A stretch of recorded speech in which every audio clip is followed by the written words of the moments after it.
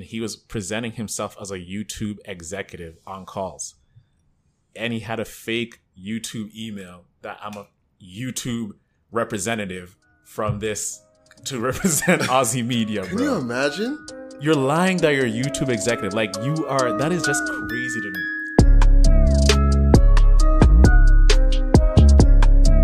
Hello and welcome to the Over Everything podcast.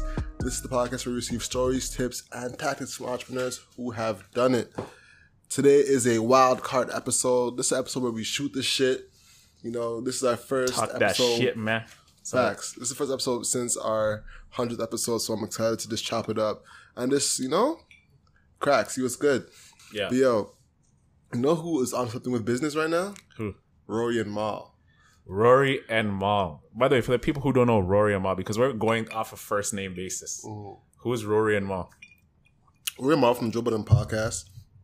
You know, they recently closed a deal with Stitcher worth $10 million. 10 million. And from what they're saying in the interview, they've retained ownership, which is a big deal for creators. So what I find interesting about this is the impact of what podcasting can do. And the thing is, too, is that a lot of people are going to look at this and say, yo, I can be this. I can do this. I can do what I do. You know? Yeah. And this is rare air. We have to keep it real. It's rare. It's rare air. You know what I'm saying? So hopefully this can be continued with other people who are not influencers and start podcasting and get to that point. But at the same time, we're seeing the movement from Joe Budden's podcast, right? So people who associate with Joe Budden's fame. So it's hard to say that if we can associate this with a Call Her Daddy, a Joe Rogan, you know what I'm saying? It's a bit difficult.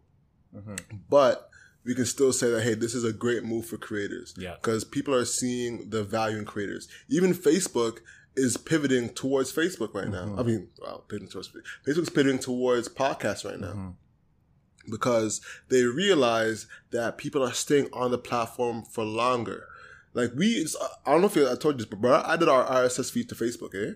I saw the notification. Like, Yeah. I was like, oh, nice. Like, we're doing this. So I didn't know the whole Facebook landscape of podcasting. I knew like they were kind of dabbling into it, but it didn't seem, I don't know if it's fleshed out as deep as it is. I know it's like a beta. Is it like it's early phases right now? Early stages. Yeah. Yeah. But what it is Facebook's realizing that people are staying on platforms for long periods of time. So how can they capitalize on that? And Spotify has an ad studio that has both audio and video, whereas Facebook does not have audio. So what do? They add the RSS feed to it so they can have audio ads going forward. So my prediction is that within the next year, there will be audio ads on Facebook that you can have. Audio ads. But how do you think that's going to play on in the whole Instagram, Facebook, the whole ecosystem of Facebook with audio ads when it's always been a photo, video first platform? Like, how do you see that changing for like a product like Facebook? So basically, you're adding RSS feed to it. So it'll literally be a picture of the podcast and that thing. So basically, there'll be a break in the RSS feed for that ad. So you're listening to a podcast, let's say Hustle Over Everything, Rory and Mal, Joe Budden, whatever podcast you're listening to, and there'll be a break for an ad. And honestly, this is big news for creators because Facebook has 1 billion people. Yeah. You know, we noticed when the blackout happened how dependent we were on Facebook and Instagram, specifically WhatsApp and Instagram. Those are like the two main ones that I feel like people really felt it on. By the way, I never got to ask you about that. You're working as a digital marketer. Yeah. I know that impacted you heavily, but on a personal level, did you enjoy the fact that you were not on Instagram? You could not. I found it refreshing that I was not on IG, Facebook, scrolling mindlessly. I was like, wow, this is what really life is, because you always find yourself the way we go on TikTok just to check out a TikTok. I was like, let me refresh the feed. Let me go check it out. I was like, you know what? I like this, man. But before going to the personal side, just a segue, how did that impact you with the whole blackout? Like, because you have a business. Personal. Business-wise, it was fine. I communicated with my clients and we let them know, hey, there's a blackout. Yeah. It should be 2 days. There wasn't your ads running loose. You know what I'm saying? It wasn't like the ads had to continue running and it was impacting business like that. It was like, hey, the ad stopped. We can't run it. It's just that simple. Just simply, exactly. Yeah. So it wasn't nothing bad, and they weren't thinking, hey, Facebook's going to stay out. It's a billion-dollar company. They're going to figure out a way to get back online. Yeah. You know, it's not like they're going to get hacked. One thing I want to say, though, is that when I was at Facebook's head office, they actually brought up that they were hiring developers for attacks. For what? For attacks. Attacks. Because Explain they were that. getting so much attacks that they were just hiring people to, you know, defend the platform. You know, because even me personally, I've had my Facebook account attacked, hacked, right?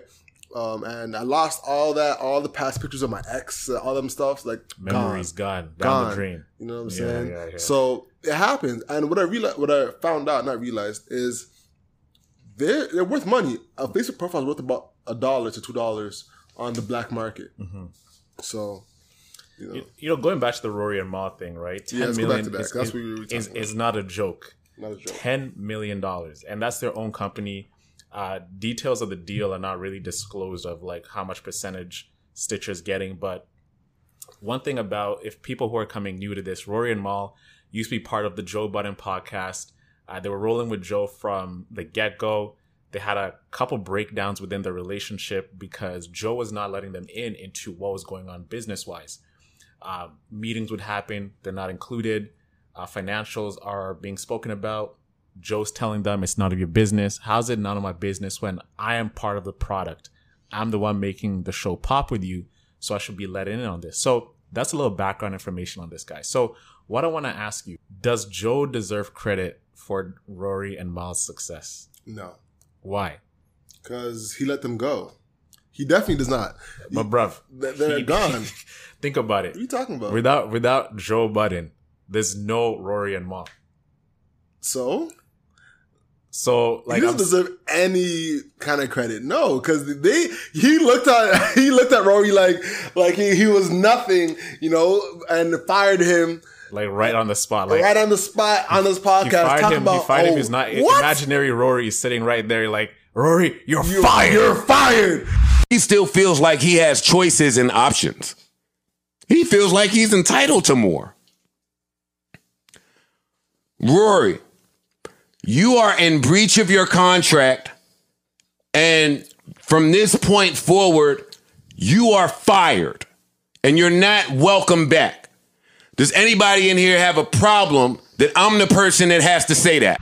Talk about, are you kidding me? This guy's psychotic, man. You're firing an imaginary person sitting right there. Rory, you are fired. That was hilarious, dog. That was hilarious. But bro, I disagree with you. I think Joe Budden, he is what LeBron is to podcasting in like the hip hop culture sphere.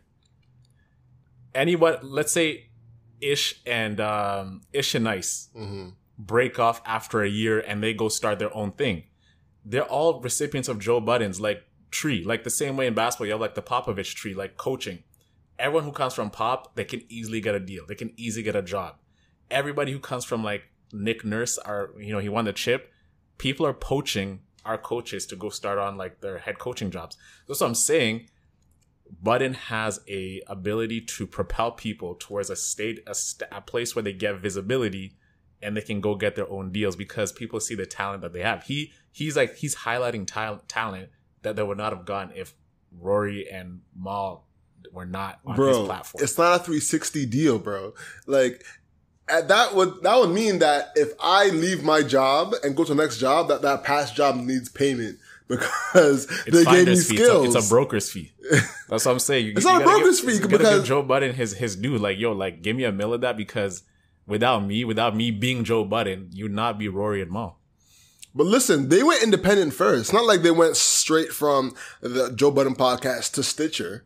They were independent for a while and continued to develop the audience. Yeah. You know what I'm saying? Rory has Lollapalooza. You know, Mal has influence. Look at how many people are buying those backwards logo hats. Like it's becoming a trend. You know, so like to say that they would owe Joe Budden anything after he fires them on public platforms is insane to me, bro. You know what this is, man? This is like the revenge bod kind of thing. You know when you break up with an ex, it's a revenge pod. Yeah. You know when you break up with an ex, you go like get in mad shape, you post IG, you start putting those like better Their without you pictures. type of Facts, You know what I'm facts. saying? Facts. You're like, It's you see me. $10 million. I just did it. Like, you know, I'm happy for Rory and Ma, man. And that kind of comes back to what we are doing as creators.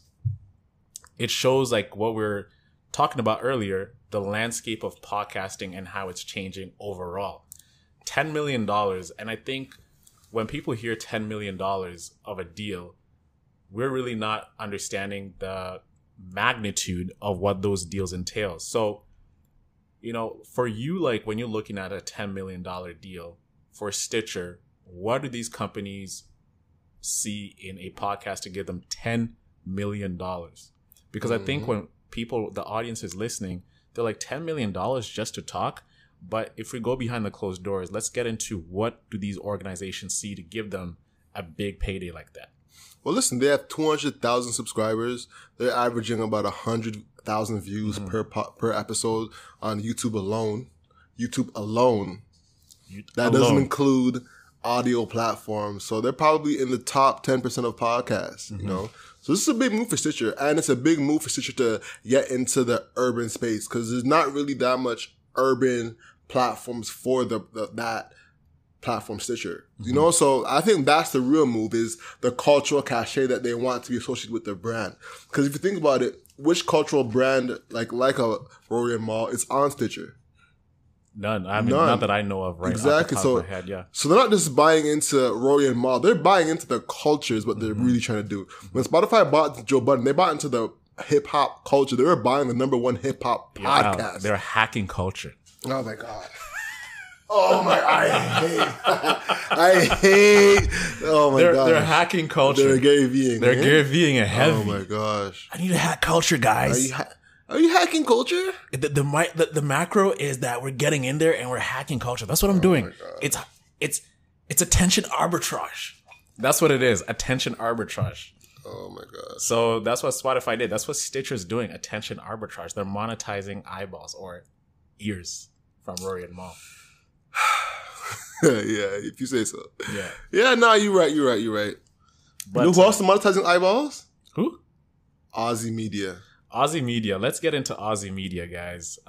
If you don't know what Aussie Media is, it's a media organization that was founded by Carlos Watson back in 2013. So for all of you guys who don't know who Carlos Watson is, he is a journalist.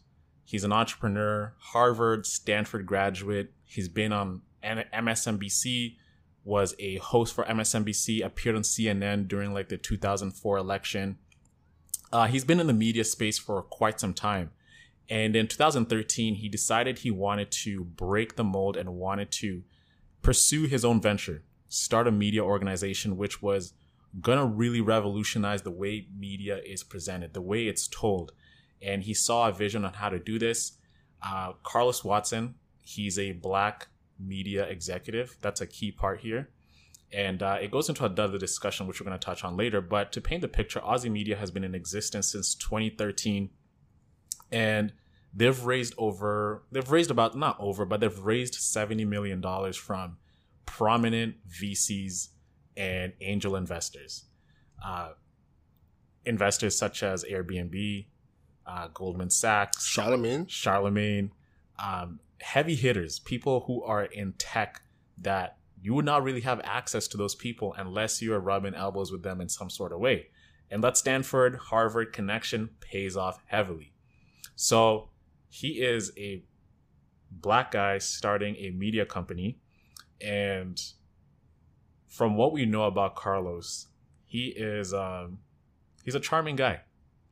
Very smooth talker, very, very good at what he does and selling the vision. And when you get into the story about the culture of Aussie Media, from what people are saying in the story from New York Times and the other articles that we've read is people are being overworked. The content, take this in, bro. People who are applying to work at Aussie Media as a freelance writer, you first have to submit 20 to 30 pieces of work. 20 to 30 pieces, right? The interview process is crazy. It's like you got to go through a tedious process and you got to submit stories ahead before you even work at Aussie Media. It's insane, man. So they have crazy hiring practices, about 3-month try out phases to see if you're fit for Aussie media. That part standard. Part standard. So the news is that Aussie media has been inflating their numbers. They have been lying to investors of how they're performing. And there's also something they've been doing in terms of buying ads. There's a strategy here that, you can get deeper into it. But to get before that, they were deceiving investors of how they were doing to raise a 70 million. The big thing that made this whole house of cards fall is his COO was lying. He was presenting himself as a YouTube executive on calls. And he had a fake YouTube email that I'm a YouTube representative from this to represent Aussie media, bro. Can you imagine? You're lying that you're a YouTube executive. Like, that is just crazy to me. So, all right, real talk now. Do you believe that Carlos had no idea that he was doing this? Knowing Carlos, and from what I've read so far, there's no way that, and from what he's lying about investors, about numbers, I think in the mind of an entrepreneur, when your back is against the wall, you're going to do anything to really get through. So as a part of it, I can sympathize why he would do that, because I'll admit there's some things that I have perhaps inflated a little bit just to really get ahead. There's a couple stats. You're like, hey, we've done so and so. It's part of just, survival in a way, to get the conversation going. And then from then on, you can really craft a story to really present the true, honest picture of it.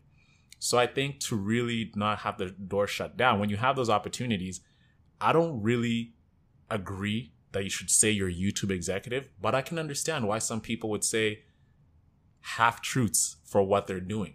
No, that wasn't a half-truth. That was a whole lie. That was a whole lie. But I can understand at his magnitude, a half-truth will not really get him through the door. So you got to show, a YouTube executive, we're talking to a YouTube executive, we're getting through the door.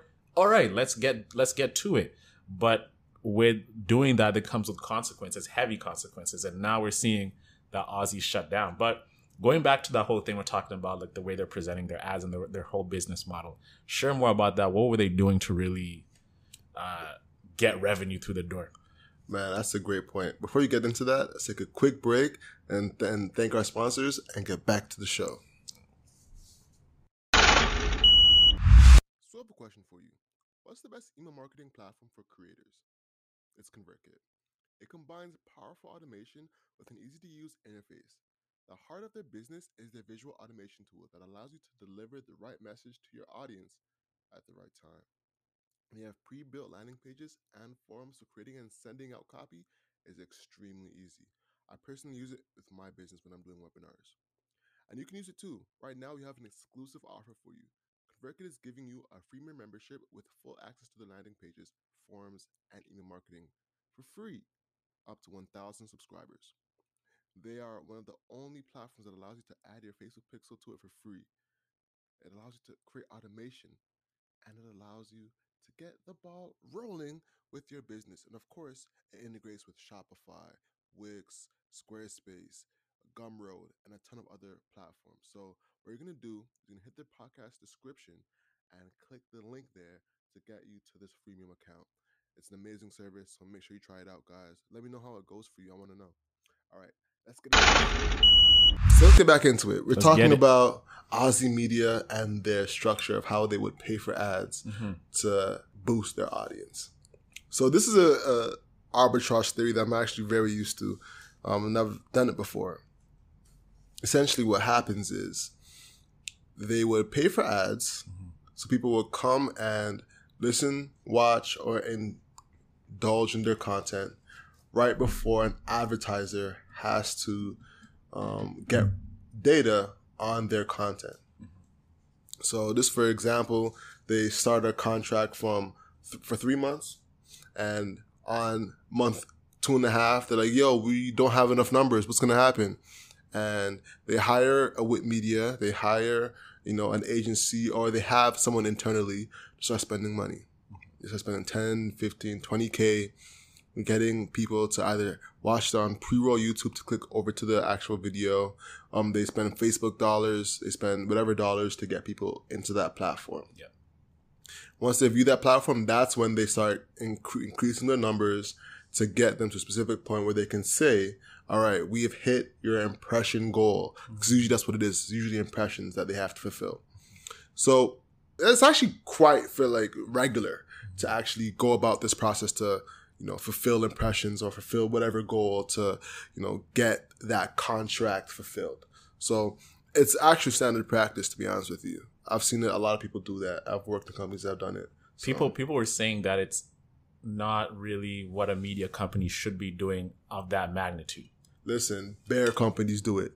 Even the ones that we talk about, like let's say BuzzFeed. But the BuzzFeeds do it. Vox does it. Yeah. Your National Post, Fortune. They all do it. If you ever see a ad for news, that's what they're doing. And the thing is that if you look at it, I actually looked at his numbers, and they usually kind of coincided with end of the month, time period. So I'm like, okay, that's what's happening. He gets 300 views for 15 videos. Then the last video, he needs to fulfill their impressions.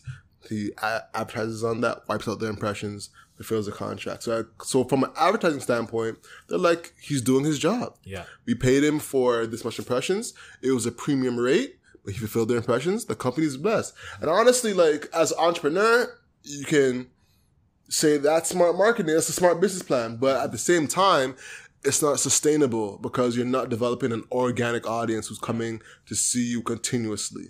You know what I'm saying? I actually checked out his content before this whole scandal happened. I don't know if you've checked it out or you've heard of it. 1-2 videos. It was decent. It was decent. Yeah. I noticed that he was always having references to himself. You know what I'm saying? And I noticed that. I noticed that. He was having, in one video, it was when you have a cut to a different scene, yeah, it would have pictures of him instead of B-roll. And I was like, that's interesting. But in terms of us as content creators, when it comes to working with brands, this is a strategy that a lot of us can use if they are demanding too much. Hey, Target wants us to have 10 million impressions to complete this deal. All right. Well, if the deal is worth $200,000 and I spend $50,000 on ads, I make $150K and then fulfill everything. So it's. So is it profitable though? Yes, it is. It is because he was going for years with this. He didn't get caught off of off this scheme that he's not scheme. I don't know, strategy that he's doing. He got booked out the YouTube stuff. And honestly, though, advertisers don't care because it fulfills what they want. People still get to read the content or listen to the content, and they can report back that this was a good deal. And their jobs are easier. And also, they don't get the content clash that happens sometimes. Yeah. So, for instance, if I'm an advertiser and George Floyd happens, I'm now advertising on, let's say, Blavity, and George Floyd happens. I'm like, yo, I don't want to be on a George Floyd, someone getting choked out on my next to my ad. I don't want that. Yeah. Take that off. Honestly, when I was working at media companies, they were negative targeting anything BLM. Let that sink in, bro. These advertisers don't care about Black lives like that when it comes to their ads actually being placed on it. When it comes to customer-facing things, of course, Sure, we love Black Lives Matter. We love Black Lives Matter. We love pushing BLM. Guys, here's a fund.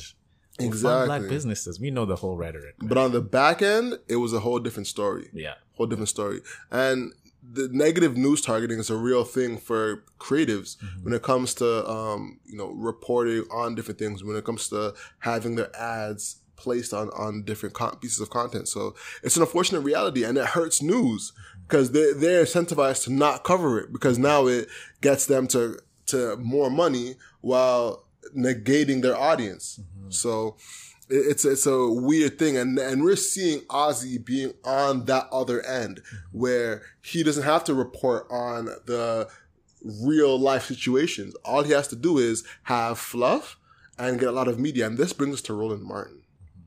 because Mr. Roland Martin. Who's Yo. Roland Martin, bro? bro, if you don't know who Roland Martin is, you're sleeping under a rock. Roland Martin is one of the biggest news providers in America, one of the biggest black news providers in America, and he has a huge business in America when it comes to creating content.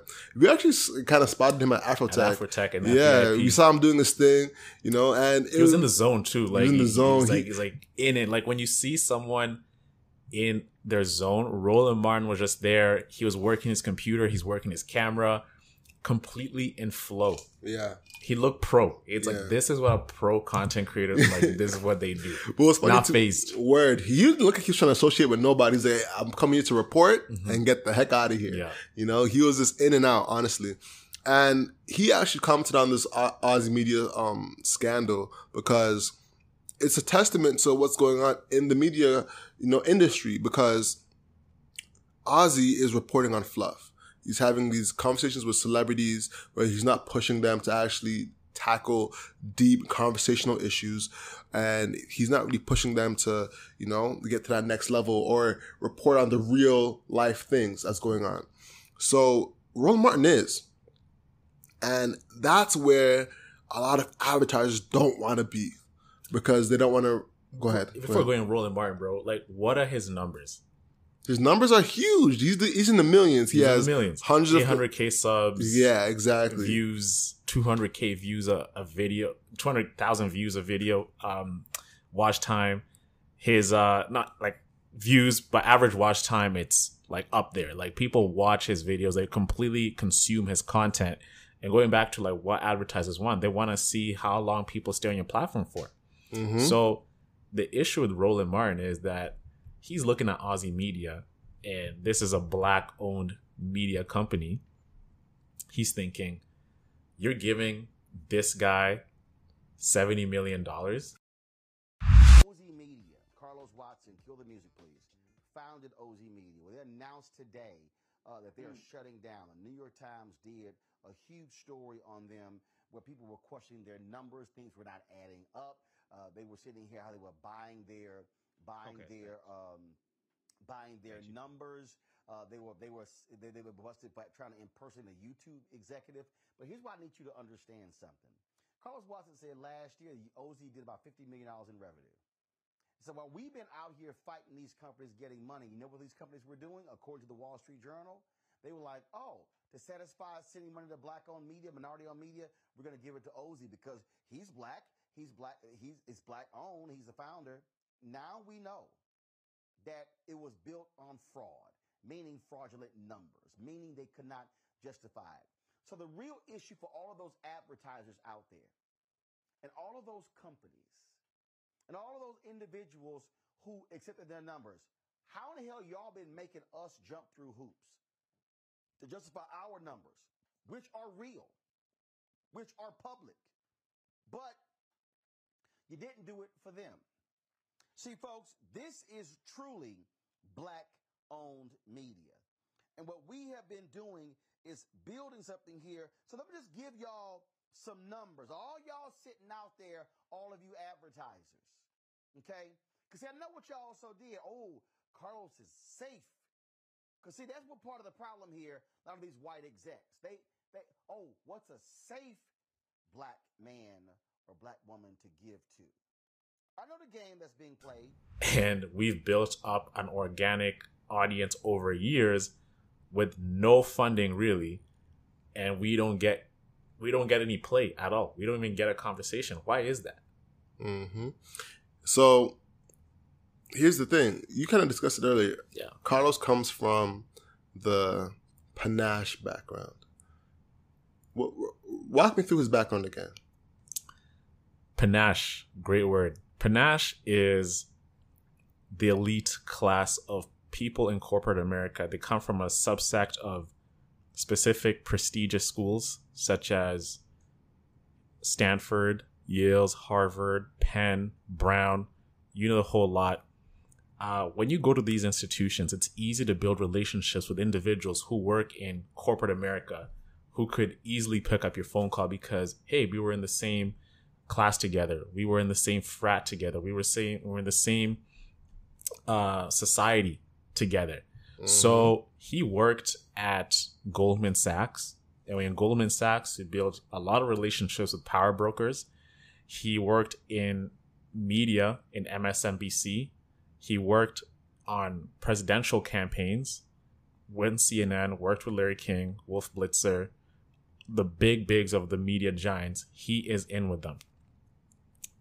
Talking about Carlos, very sophisticated in terms of black man, you know, maintains a corporate brand, as Kevin Samuels would say, you know, like cut your hair, short, clean, buzz cut lineup, extremely good talker. He's, you know, when people think the black culture, he is one who's like as they call like a square, I guess you'd say. Am I right? Am I wrong to say that?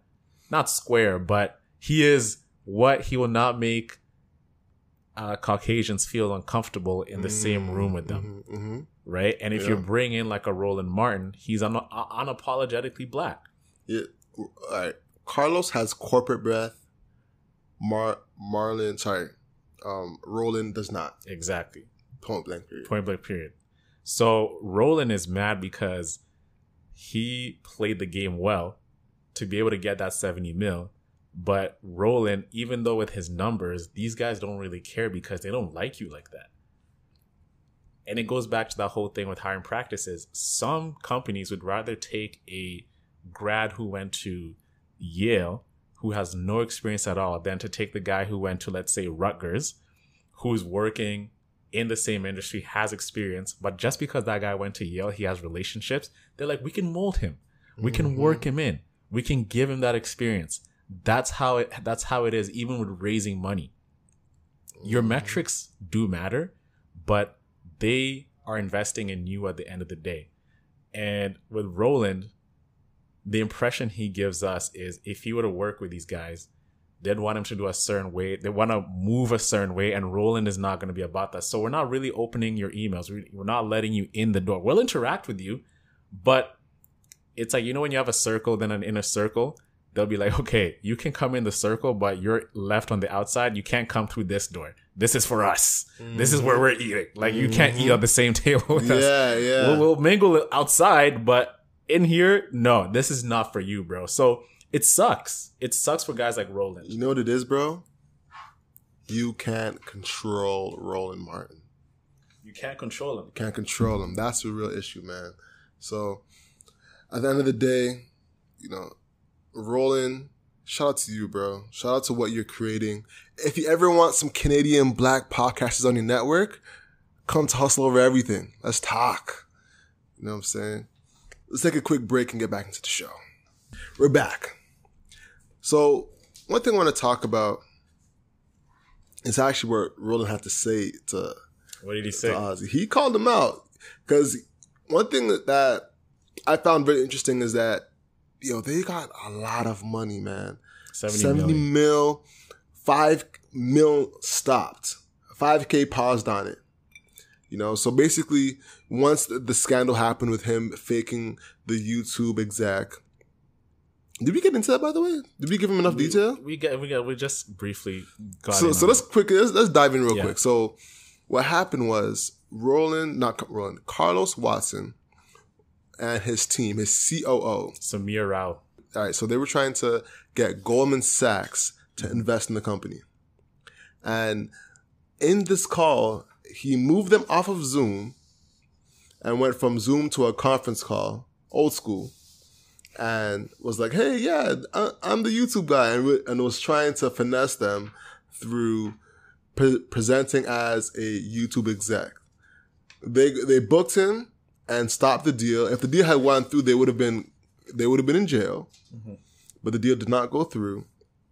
And Carlos had a huge New York Times article go out against him with multiple accusations from hiring practices to Ozzy Osbourne suing them and a whole bunch of nonsense. So it's been a consistent, you know, line of scandals around Ozzy Media, you know.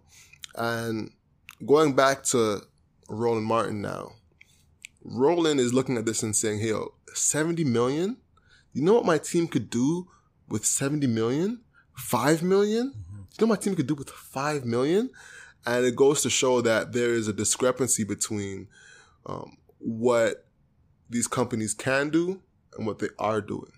So where do we go from here, man? What do you think they're going to go from here? Do you think that they're going to actually have that conversation with Roland and I think Roland was trying to like strong arm them into saying, hey, like, why are you not giving me this money? Yeah. And I think where Roland, from the statements that we were talking about earlier, I think he's going about it the wrong way. Mm-hmm.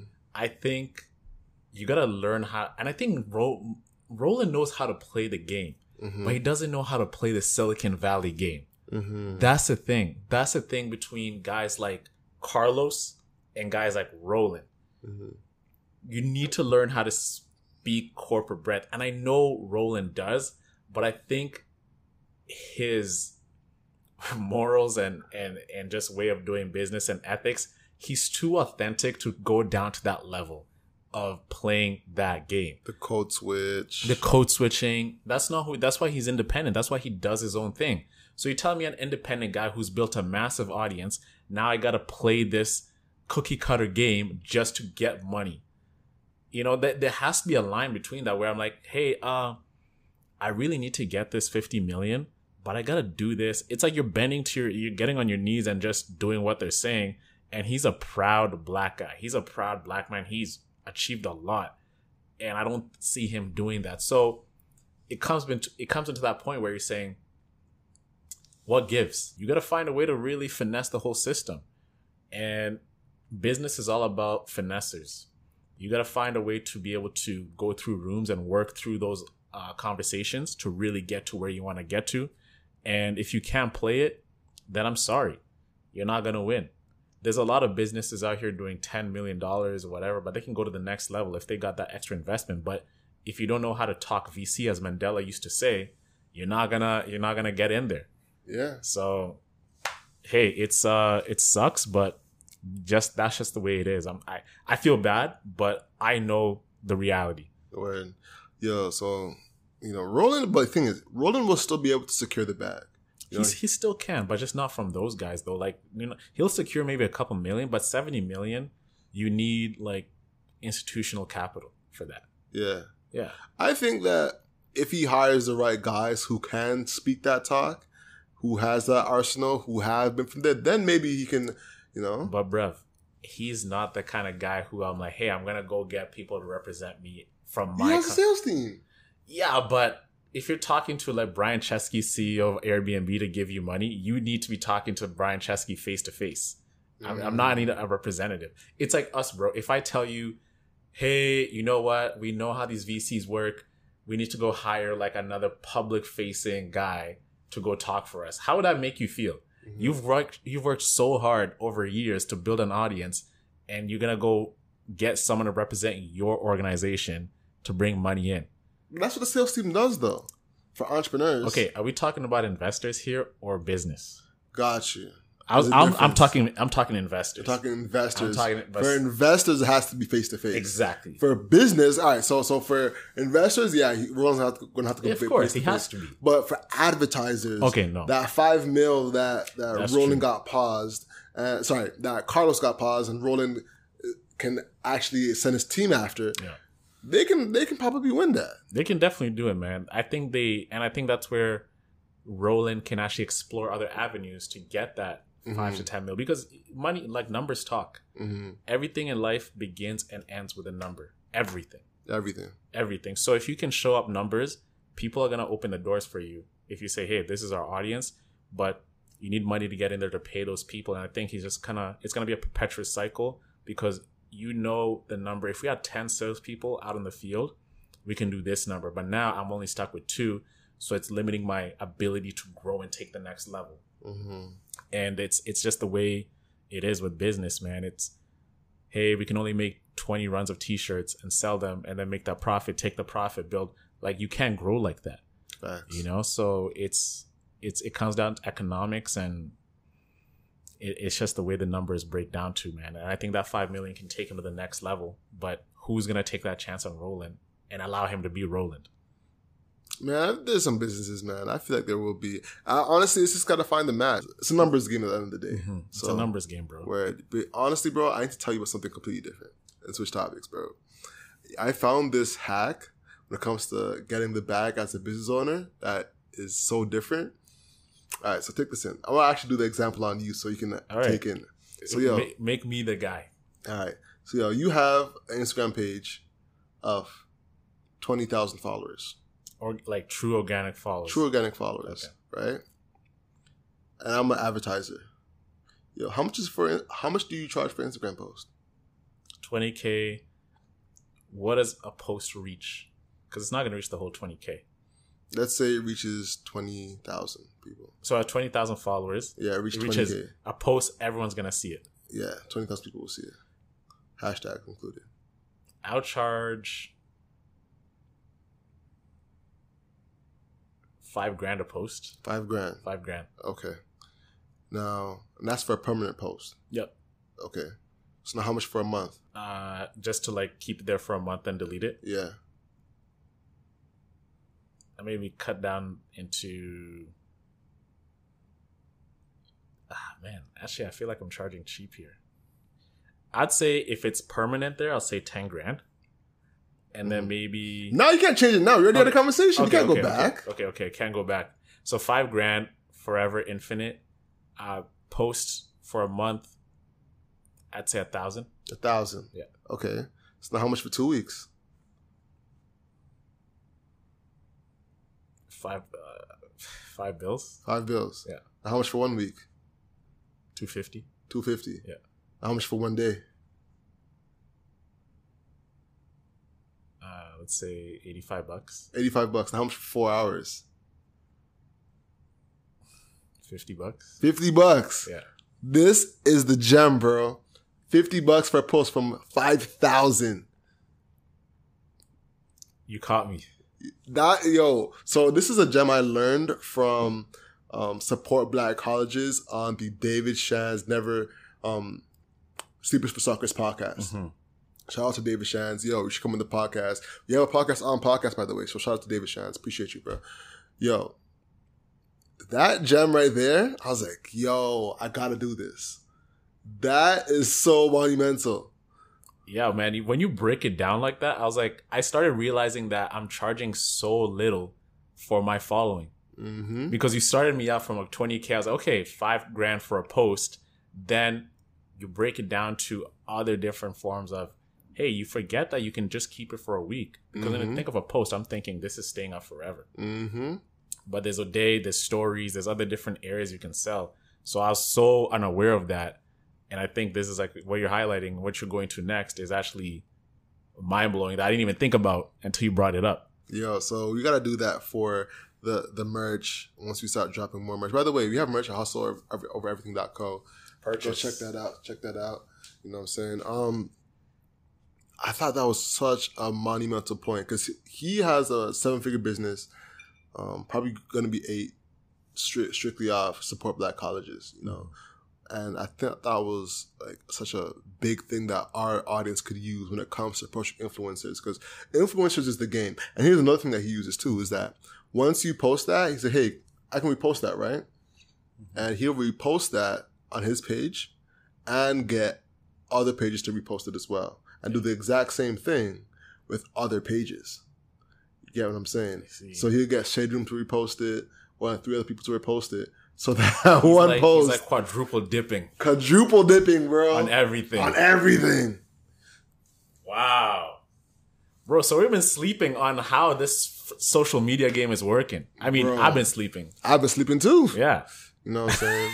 So that really got me. I was like, damn, all right, we got to execute on that because that is a big gem. Big gem, man. You know what I'm saying? Yeah. And I think that's a great way to close it out. And before we work towards wrapping up, anything else you want to talk about as we're here, bro? A lot of these people are going to have to show vaccine passports. And I think this is like a big topic that we have to discuss. Mm-hmm. How this is going to impact small businesses. Mm-hmm. What's your take on it? Vaccine passports to small businesses? Exactly. I think vaccine passports is a lapdog of the rich and a guard dog of the poor. Expand on that. That's a profound statement to say. So when it comes to arenas, when it comes to, big show, when there's big money in their Eaton Center, all the big malls, For some reason, they don't have to check as much. And if they do, then it's a quick statement. They have the logistics to get that done. For a small business, like a small restaurant, small boutique, it's a lot tougher, you know. So it's going to be a lot tougher to actually execute that. Hopefully they can, but we'll see if they can. It feels crazy to be like, hey, here's my Eventbrite ticket. Here's my vaccine passport. You know what I'm saying? But yeah, I think it's going to be an interesting issue to see. I think a lot of businesses are going to just, you know, not do it personally. I mean, a lot of businesses are doing it. I mean, I was going out to dinner and drinks yesterday. I mean, I sat at the patio, and I was like, "Hey, if you want to go to the if you want to go inside, like, yeah, just let me know. I'll just have to check your vaccine status and vaccination status." And I just found that so appalling because I've been to this restaurant many of times during the pandemic, doing everything, and it's just weird. Over like a 1 week period, the government just says check people for vaccination status and businesses have to follow. And people have to remember, this is a mandate. It's not actual law. It's not actual law that you have to do this. So it sucks that these restaurants inside have to operate at 50% capacity, and then Scotiabank Arena can fill up at full capacity. People are going to watch the Raptors and the Leafs at full capacity. So I feel bad for these businesses because they're at 50% capacity. They're being told that you have to check vaccine passports. And these are businesses that were serving everyone before the vax. We're at close to 90% vaccination now. So why do we need to segregate people from entering establishments when they were already doing it? It just feels like there's a lot of moving goalposts each and every single day. And businesses are suffering from this. Were they allowed to have people inside during the pandemic? Inside, I mean, it was outdoor seating, seating. But just even like inside, people could, because like we could have sat inside too. Like before, this just came in about 4 weeks ago that you have to check, you have to show papers when you go inside. So now businesses are faced with so much more people even quitting. Like restaurant workers, this is part of the Great Resignation. Like, you know, that whole thing that's going on, people are quitting their jobs. So restaurant workers are like, okay, yo, if I'm being forced to do this, the customers are giving us a hard time, I'm leaving. I'm done. I'm quitting. There's more to life than this. So you have mom and pop shops, which have been in business for years, and they're being closed down. And I love small business because it's the backbone of the economy. And for them just to shut down because they're being told of mandates, these are not actual laws, it just sucks. And the thing is, there's no proof of 50% capacity. No proof at all. Like, I mean, no, as they call it, the science, show us the numbers that support this 50% capacity. It just feels that we're getting this perpetual cycle in our culture where we're hearing what the government is saying and not really questioning it and just going with it. Because at the end of the day, it is like a health thing, but the health part of it is really, you know, health is one of those things that can really get into someone's psyche and be like, hey, this is health. This is part of whatever. So it's easily, you can penetrate people's minds using such a thing as health to say certain things, but it's not fair when you don't actually show the proof and the backing of it. Say, hey, we have 50% capacity because we've seen restaurants do this, this, this, and that.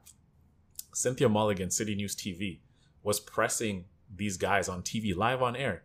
You know, you have Air Canada open, not Air Canada Center. You have Scotiabank Arena open for the Leafs game tonight, but yet restaurant owners are not allowed to have it. And then this guy was playing with his words and it's like, well, you know, like in restaurant, like the spray and the whole reach of when you're talking, it's easier to spread it.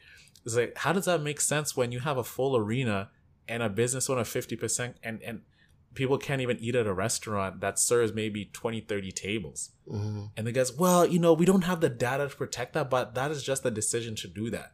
So that's what makes me angry, is people are losing their livelihoods. They're losing their businesses they've worked hard to build because of people telling them this is what they're doing. And they're not even getting the information on why they should be doing that. That's my gripe with this whole thing. And it just sucks that this is the lane we're going, man. And it's not, the pandemic is here, but this is just a way of doing business that is here to stay. And it's just scary to see what's to come. That's how I feel. I feel very, very sad for small businesses, bro. Yeah, it's the unfortunate reality. It's the unfortunate reality that there's going to be apps to come that the business is going to have to check in. And there's going to be people trying to hack the system, of course, you know, whether it be getting fake IDs to scan. There's going to be people trying to, there's going to be businesses trying to subvert around it. Mm-hmm. It's the reality of it. And honestly, I think it sucks, but I'm trying to think, what else can we do? You know, it feels weird because that stadium shouldn't be allowed to be open. It's the money. Let's keep it a buck. It's the dollars. It's the dollars. The reason why is because they can't afford to continue to lose all this money. That's the real problem. Yeah. You know, they can't afford to have all these people in their hospitals because if the hospitals start crashing, then, you know. But bro, hospital starts crashing. Why are we firing the nurses? In a real pandemic, the nurses will not be the last ones to lose their jobs if just because of a jab thing. And the vaccine's been out for a year now, 10 months. What are you gonna do when you kick these people out the store and then it's make it make sense to me. Since when does it take dollars to make sense, bro? Bro, all right. So now we're trying to discussing getting all right, so here's the thing. Not like, let's not go into the vaccine chat, bro. But okay. Like what I'm saying is just like, it's stuff like that it just doesn't equate. There's just a lot of stuff that doesn't make sense that's impacting people's livelihoods and jobs and businesses that I think it's a scary spot for small business owners. For small business owners, yes. It's definitely a scary spot. But the thing is that people are adamant about going out. Right now, listen, we had an event and it was overpacked. People are thirsty to go out. People are thirsty to go out. So if business owners can market themselves properly, they'll get people in the door. You know what I'm saying? It falls back on them to be able to market and bring people in the door and fill those doors up or fill those rooms up. That's what it really boils down to. If you're a good marketer, you'll be able to sell products either online or in store and get traffic in.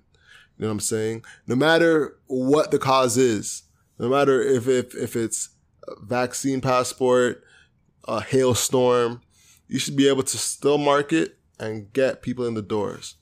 As crazy as that. So unless there's something with the actual business like supply chain, you know, workers can't come in. But if all that can be checked off, you can still be able to get people in those doors, man.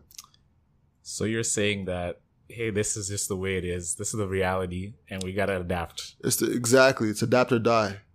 It's adapt or die. Let's keep it real. You know, like what's complaining really gonna do? Nothing, bro. It's adapt or die.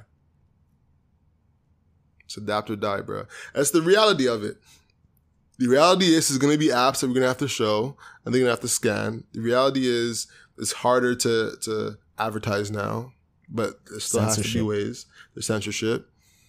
The reality is, you know, you still have to get people through those doors. So you got to get on Instagram. You got to get on TikTok.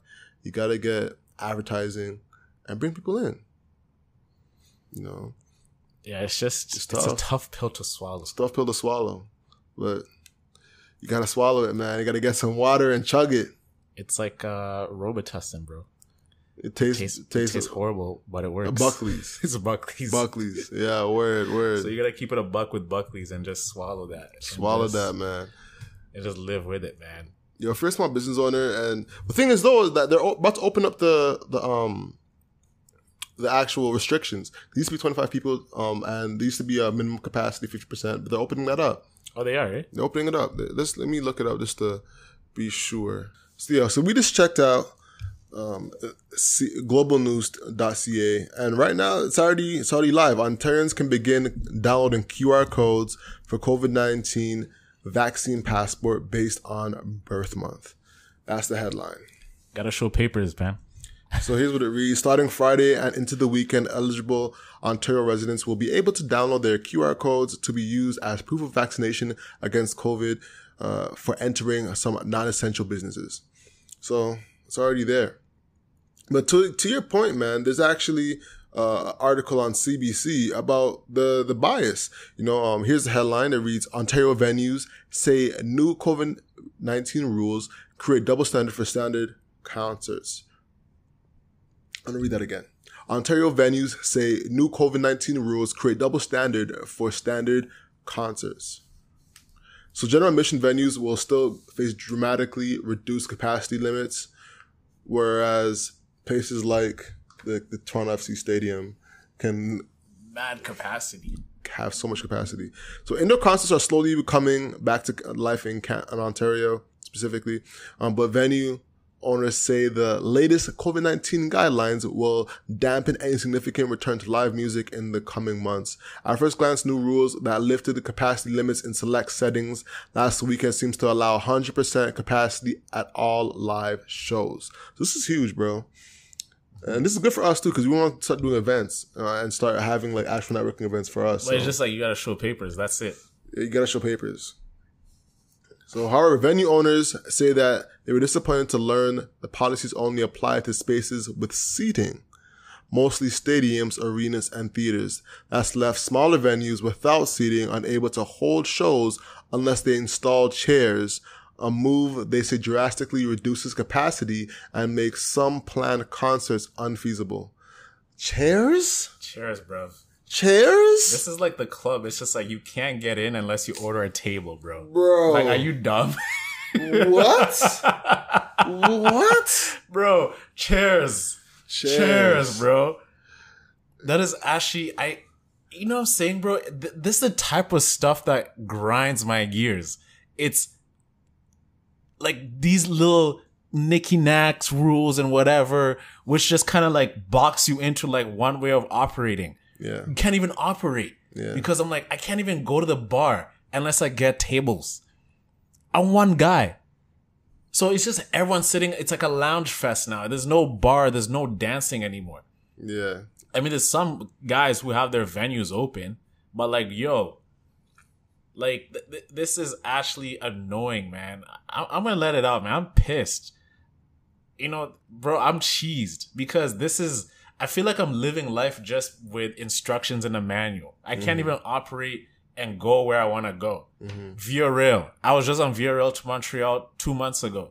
Now I got to show papers. When I was masked up. We went to America. We were masked up. Now we're back. Now you got to show papers again. Yeah. And other countries are free to go. Like all the Nordic countries, Sweden, Norway, are all operating in a way of just, hey, it's fully, and they're 90% vaxxed. Well, Amsterdam, you gotta show everything. Now 22nd, next Friday, you gotta download the Verifier app. And that's gonna be a whole new situation too. Yeah. Situation. Yeah, man. But yo, let's work towards wrapping up. Let's wrap it up, Alex. Let's wrap it up. Yo, that 4-hour gem, honestly, you gotta use it. If you didn't take that in, that's gonna be the clip, by the way. You gotta do that. Yeah. But if you've been enjoying this podcast, firstly, thank you. Send us a DM. What you think of the conversation? You know, we want to make this asynchronous conversations. You know what I'm saying? So send us a DM. We'll shout you out. Shout out to Uber, by the way. Uber DM'd us talking about the podcast, saying how she loved an InvestFest recap. You know what I'm saying? So shout out to that. Shout out to the Drip TO podcast. We have fans. Yeah, we got fans. We got listeners, man. I appreciate everybody who's listened out. Shout out to Curtis. I appreciate you for listening, Vermont. man. If you have any questions, any statements, we'll feature on the next pod. Shout us out. You know Vermont, bro. Fun fact. Do you know which 5 states make up New England? No. So it's actually a great, interesting point to close it out. So the 5 states, when you say New England, you know, when you're in New England, you never thought what New England is, right? Not at all. Yeah, exactly, right? So New England composes of 5 states. So Massachusetts, Vermont, Maine, New Hampshire, and Rhode Island. So when you think the New England area, it's like that whole joint. So Boston, the Massachusetts, that's what New England is, and Vermont is one of them. So when I just heard Curtis Vermont, I just thought I should just give you some gems. That's interesting. Yeah. Huh. Never knew that. New England area, yeah. 5 states that make up New England. Interesting. Okay, cool. With that being said, ladies and gentlemen, the hustle is what you can control. So control your grind and control your life. I'm Alex. And I'm Owen. And that's Hustle Over Everything, y'all. Peace.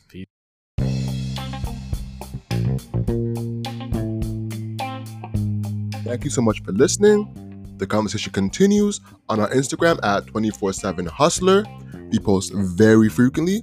And be sure to check out our merch at hustleovereverything.co. We have some amazing sweaters, hats, mugs, and a lot more. Lastly, our Proud to Pay program is linked in the description below. Thank you so much for your support. Talk to you next Monday. Peace.